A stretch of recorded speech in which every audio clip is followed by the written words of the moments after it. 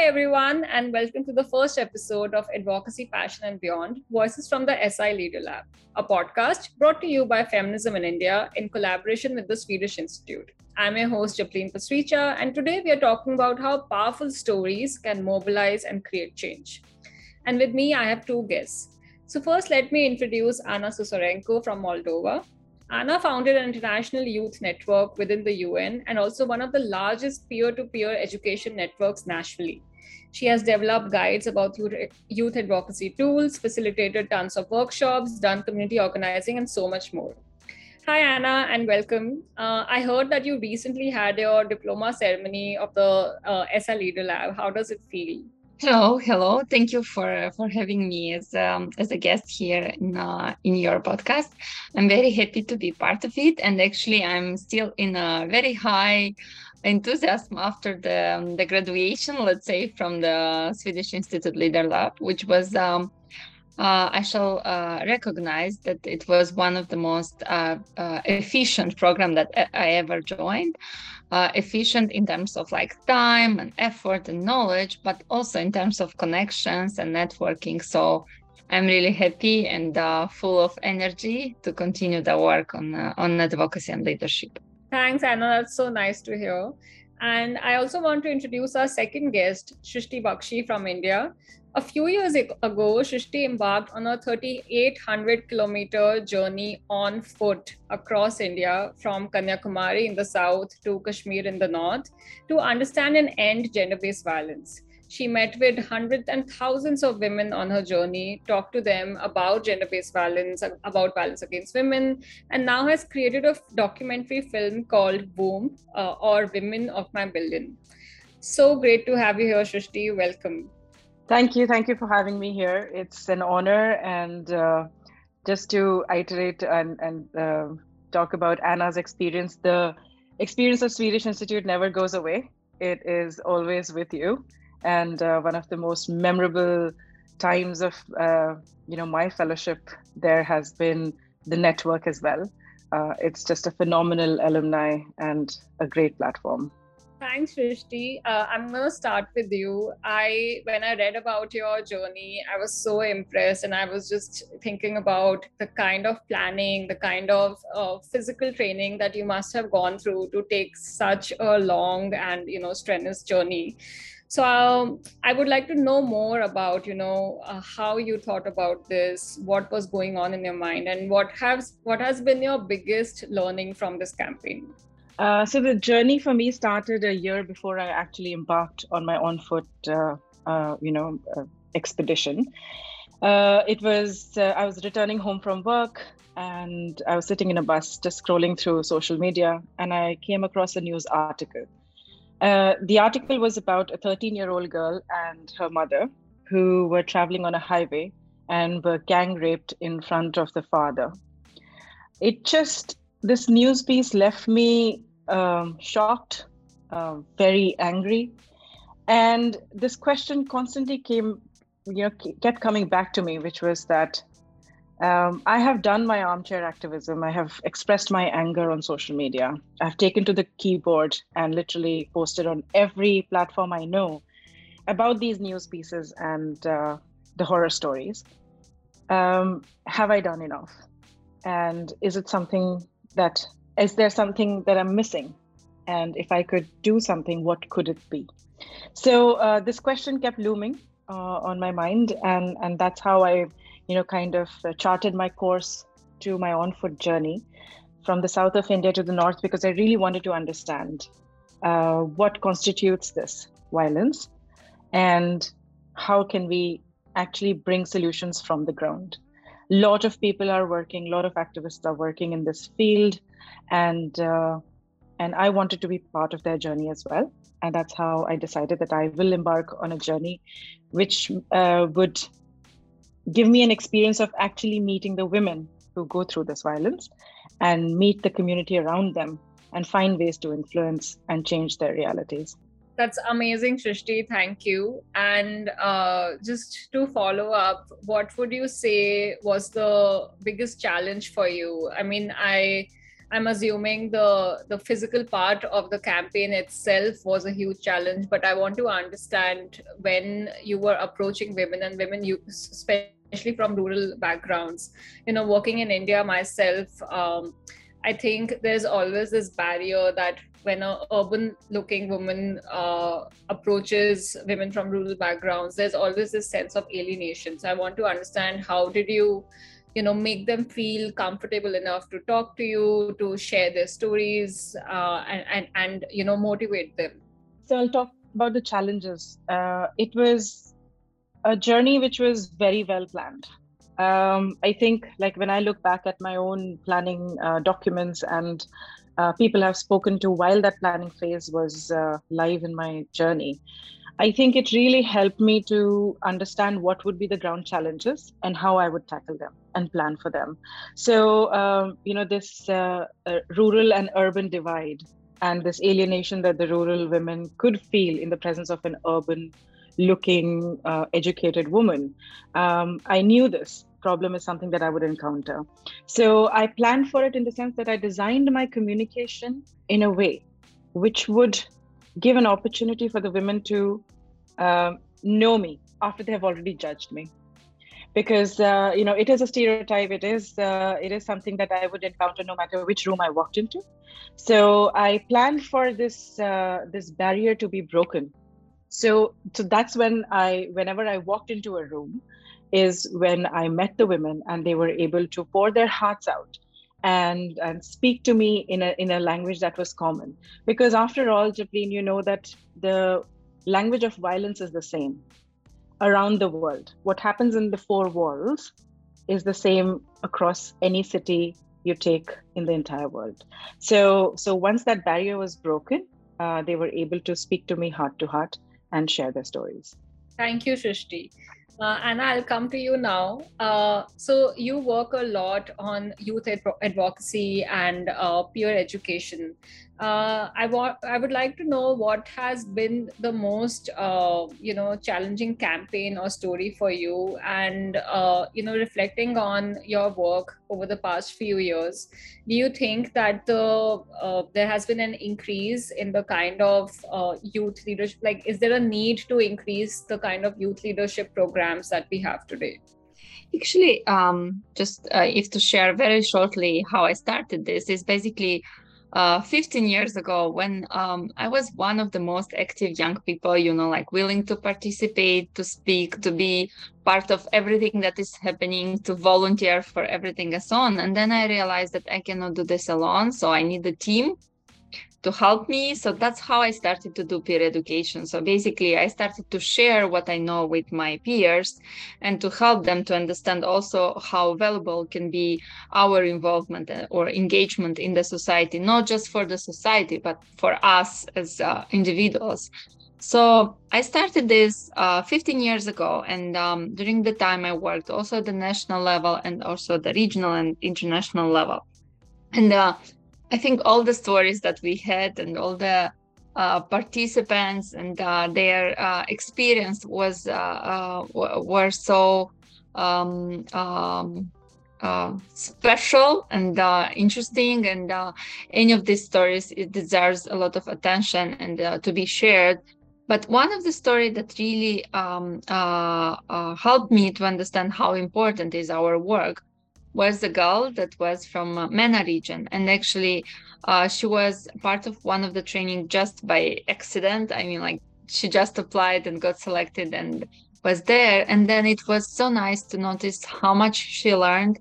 And in several years, she became one of the most active leaders in her community. And then she was able to speak about subjects, including domestic violence. And she was able to speak about how education can change the life of women and so on. So it was so impressive to see such a big difference from a participant that never been to a workshop or never heard about advocacy and leadership to a leader that is already skilled and able to train others and to inspire others and to speak about subjects like domestic violence, which is not an easy topic to address in a region like MENA region. So that was one of the cases that made me to continue and made me to understand how important is what we are doing. And if to speak about the differences between what we had, like, let's say 10 years ago and now, I would say that 10 years ago we had more interest and less programs, and now we have more programs and less interest. And I think that it's something that it's normal, because we used to have a lot of trainings, and we trained people and they started to create their own initiatives, and it's normal that the energy and the focus is divided, and we have much more programs that are focused on young people, and they know how to work with young people, and they do this, and then young people, they feel that they are, like, not so much interested because there are some progresses, so you don't feel that your voice is not heard. So why to do this if anything is anyhow it's happening? So that's a normal process from my point of view, and I think that the next stage will be even more powerful, and we'll have more youth power and youth voice represented. And I still think that there is a lot of need to listen to young people, to speak to them, to engage them in what we are doing. There are some progresses, and it's true. And also we have a younger generation than a larger young generation than before. So it's obvious that they'll be more present because we have more of them. But we need to look a little bit deep in their willingness to participate, to change, and what exactly they want to do. Because the last generation that I had, for example, with my peer educators, it's very different. They will not just do something; they want to understand. They will do it just if that's really an interest for them. And we need to analyze more their analytical skills, and to understand better what they want. That's very interesting, Anna. I actually wasn't expecting that when you said that even though there is progress and a lot of young people have, benefited from these kind of workshops and trainings, but some have also lost interest, or they have moved on to other things. So I actually have a follow-up question. I would like to know what, in your opinion, or you can even, cite examples from other campaigns that you may have seen or participated in.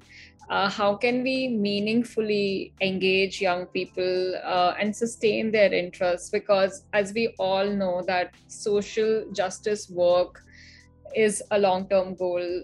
We cannot achieve gender equality or any kind of, we cannot remove any kind of systemic oppression overnight. And we all know that we are in for the long game. So how can we then meaningfully engage young people? I totally agree, and I really like how you said that we are here for a long-term game, because I really think that the changes will come in years, and we need to invest a lot of energy today, but the result will be later. And just to give you a very short example about the interest and the programs, we are doing annually a global workshop on leadership and advocacy. And for example, when we started in 2015, we had like over 2,000 applicants for 50 places at one workshop. And this year we had like several hundreds. So you see the difference. I mean, like, if at that time there were not so many global workshops, we got a lot of applicants. Now there are several. I mean, like, you can find different subjects, different global workshops. And of course, your, let's say, your choice will be difficult, and you'll have to select one because you cannot participate in all of them. And then we got less applicants for our program, which I think it's fine. And I mean, like, I'm not saying that this is bad. What I want to understand, and what I want us to do as youth advocates and working with young people, is to understand better the interests of young people. Because if before they were just interested to do something, now they want to do something with meaning. And that's very important, and actually that's a very valuable thing that is happening. And to ensure their meaningful participation in our programs, we have to give them more, not just knowledge, but also skills, also experience. We have to engage them for a longer term, not just one-time workshop. I think that there is like already no interest for one-time events because it's just one time, and no one see the let's say the long-term impact. Sometimes one-time events that are very specific got a lot of interest, but if it's just like say like just a workshop on leadership, most probably people will not apply. But if there will be a workshop on leadership and a specific thing, like let's say a specific area or specific issue, then we may get more interest, because there is a lot and they have to learn to select, and I'm happy when they know what they want. So to ensure their meaningful participation, we need to provide them more. It's not enough just to have good content. It's also necessary to have good tools that you apply in working with them. And if to speak a little bit about the Swedish Institute and what they are doing with Leader Lab program, is actually a very good example when you learn not just the information but also the tools, and you learn how to apply them, and you graduate the program with an exact let's say agenda for your work, so you can just take them and apply them, and that will increase your level as a professional. So I think this is how we can engage young people more meaningful. Thank you, Anna. That's you have made such brilliant points. And on that note, I actually have a question for you, Shrishti. So, I would like to know what advice or best learning, like best practices, you would want to give to young people today who want to do advocacy on gender-based violence. Because gender-based violence is such a sensitive topic. So how to navigate the topic sensitively, how to work with survivors and also allies. I just want a more rounded conversation on when we are dealing with topics as sensitive which involve violence. How can we have a empathetic and sensitive approach towards it? My biggest learning from my own journey so far is that violence is at the hands of the minority, and it is the silence of the majorities why violence perpetuates. So the most important thing here is to note that the good is a lot more than what is bad. And that automatically in your mind actually, diminishes or kind of brings the problem to a format, or when you're looking at this problem in a way where it looks like it's a big ordeal and it's very difficult to navigate your way through, suddenly you'll start finding it that it is actually not that difficult if you have the power of the community. So gender-based violence in itself is a very lonely, vulnerable time for a woman, and she actually regresses into a self-preservation mode. So it automatically cuts her off from her own community. And I think that is where I find an opportunity of how shared narratives can actually inspire these women to take action. And to the youth, the appeal is to actually, through their digital advocacy prowess and through their, innovative ways to actually appeal to the larger audiences that they embark on. My appeal is that people have to bring out the stories of survivors, and those stories of survivors are inspirational, and I think those narratives also influence allies in many, many ways. So from my own story, when I actually look at the audience after my documentary has played in a theater or a film festival, I've always seen the men in shock of how realities exists, and within these four walls of the house, and men actually feel that they didn't know till that time when the woman has actually spoken in her own voice her violence. So I think the allies will come on board once they are exposed to these narratives and exposed to these stories. So which I have seen with my own eyes. And in terms of the advocacy measures that the young people can take is definitely to break the monotony, because there is a little bit of exhaustion in the market, in the way communication is happening about gender-based violence. People actually switch off. And again, from this experience of mine, when I came across that article and I started talking to my network and my family and my friends, it always boiled down to, this is something this happens. I think, you're reading too much into it. You're diving too much deeper into this issue. It'll only depress you, invest your energy somewhere else. So if constantly the youth is motivated to invest their energies outside of the issue that they're really, really passionate about, then that's where the deviation happens, and the mind kind of feels that exhaustion from this monotony of news being, constant news coming to them. And I feel that is where if the activist circles and the youth can actually create moments of hope, because that is what will actually inspire change. Create moments, those light bulb moments, which inspires action, not just again, armchair activism, which I was doing for a better part of my life. Then that, once that inspiration is there, then there's a need for that constant dose of that inspiration as well. So once you have captured the attention of your audience, then you need to keep going back to them with new ideas, with new innovative ways to communicate, so that you keep your band motivated.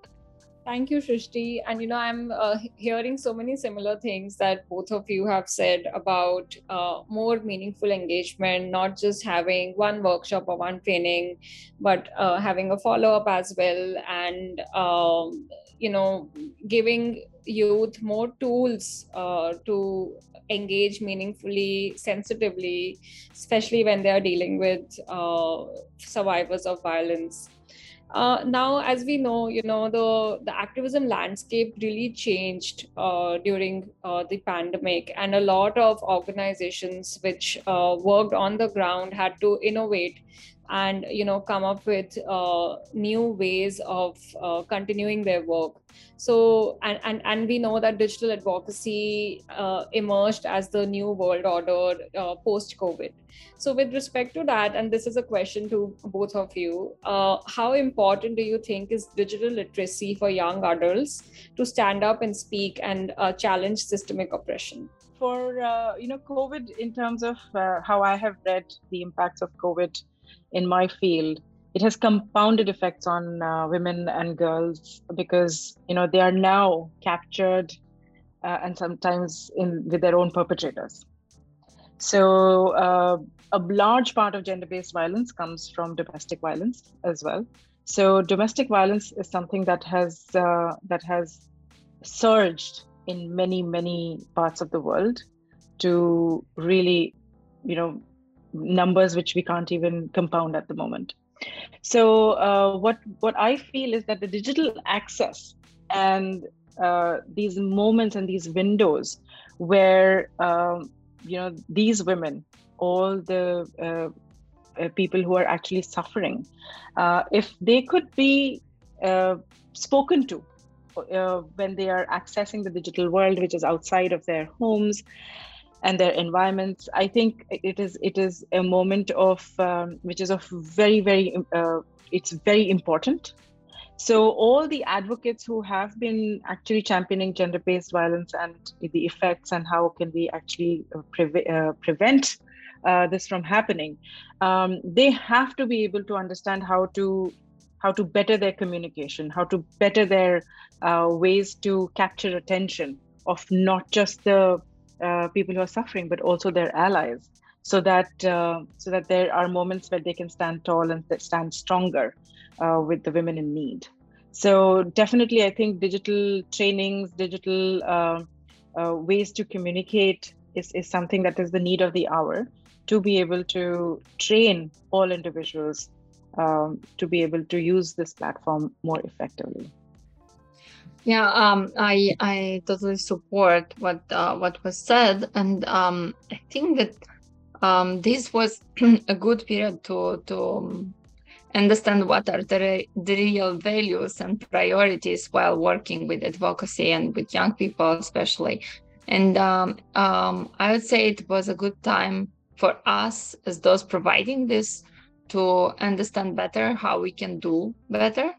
And then it was also a good time for others to understand the importance of network, the importance of being together with your community or with your peers in the same network. And when I say network, I say the groups that help us to share. And actually, just regarding to domestic violence and gender-based violence, I was just talking with my family here and friends, and we realized that actually our grandmothers, they had a more um, uh, um, stronger network than we do, and that was a network that was created based on needs, and also on their community. I mean, like, they were so well connected for all the events that were happening, for all the, I mean, like, sad and bad news and so on and so on.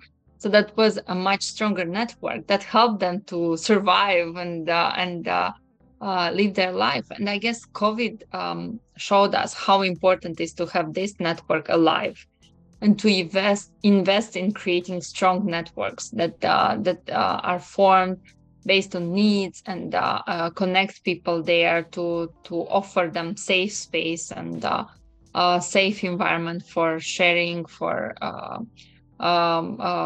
just being there and receiving the information from others. So I think that digital access, it's important also to access digital networks. And one of the lessons I learned during this period was that we have to invest a lot in creating strong networks.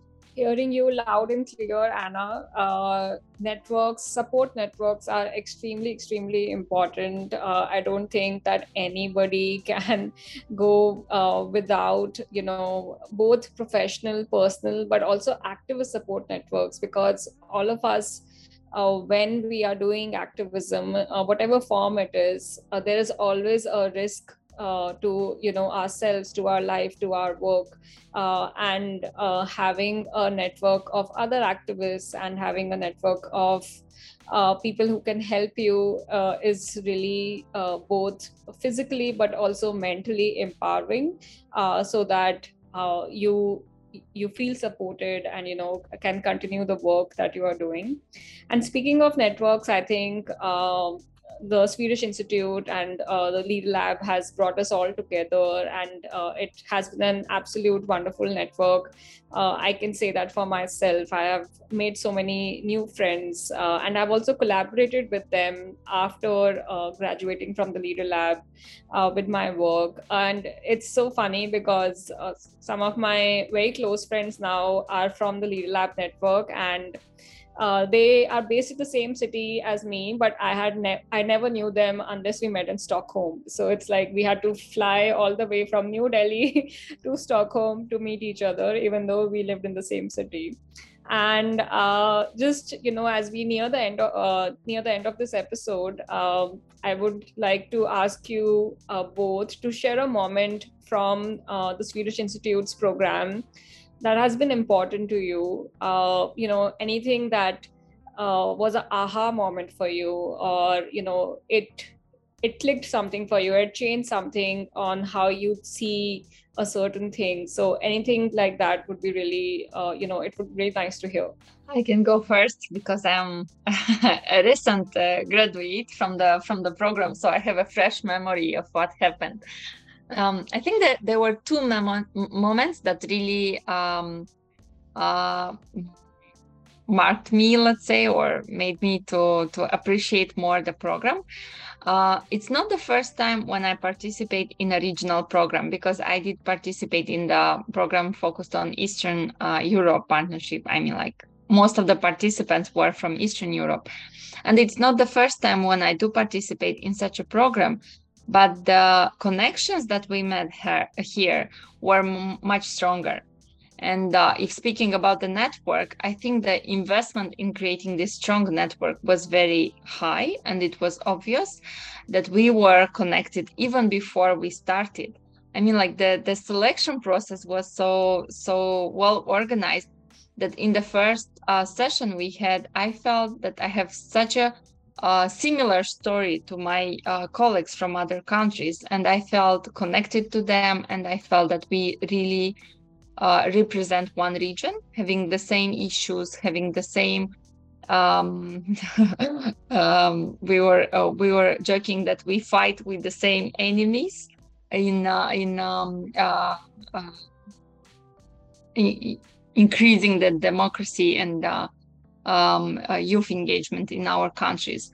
So it was such a strong feeling that this is my group, it's my network, it's my team.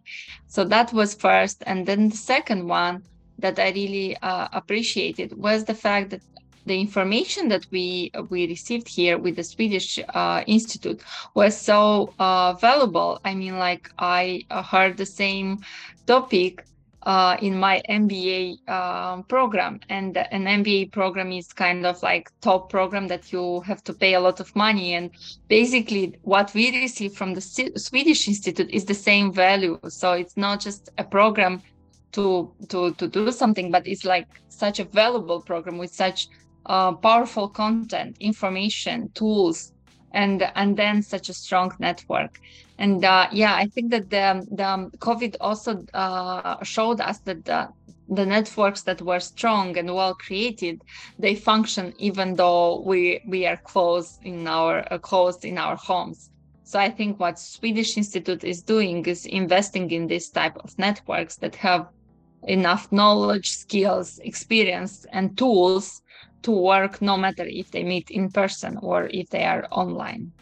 Because comparing to your experience, I did attend an online program. I never saw my colleagues face to face, but I feel that they are my friends as well. Yeah, perfect example of post-COVID digital advocacy work. Absolutely. The connections are deep. It is the way the program is designed, the way it is communicated, that leaves you with a lasting impression. I have two stories from my experience there, where I met this wonderful young women's rights advocate from Nepal. Her name is Jenny, and her story was unique in the sense that she had experienced corporal punishment as a young child who has grown up in Southeast Asia, which is very common. And it had such a grave impact on her in terms of this.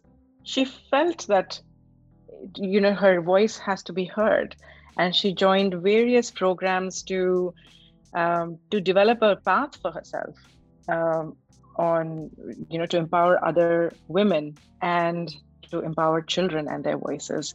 And she still works very hard in this field, and I feel inspired every time she has shared with us her progress and her growing her network in Nepal itself.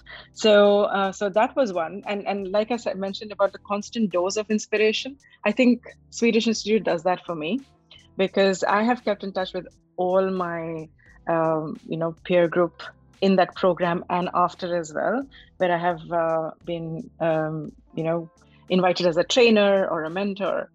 And when I look at these stories of these young people doing activity after activity, it's like this whole bunch of inspirational group which has come together, and this is my dose of inspiration. So that's Jenny for me, and Jenny for you. And then there is another person, his name is Kapila. He's Sri Lanka based, and he's absolutely such a hilarious fellow, brings humor every time. He is a very, very strong ally who champions the cause of preventing gender-based violence, not only in Sri Lanka but across the world.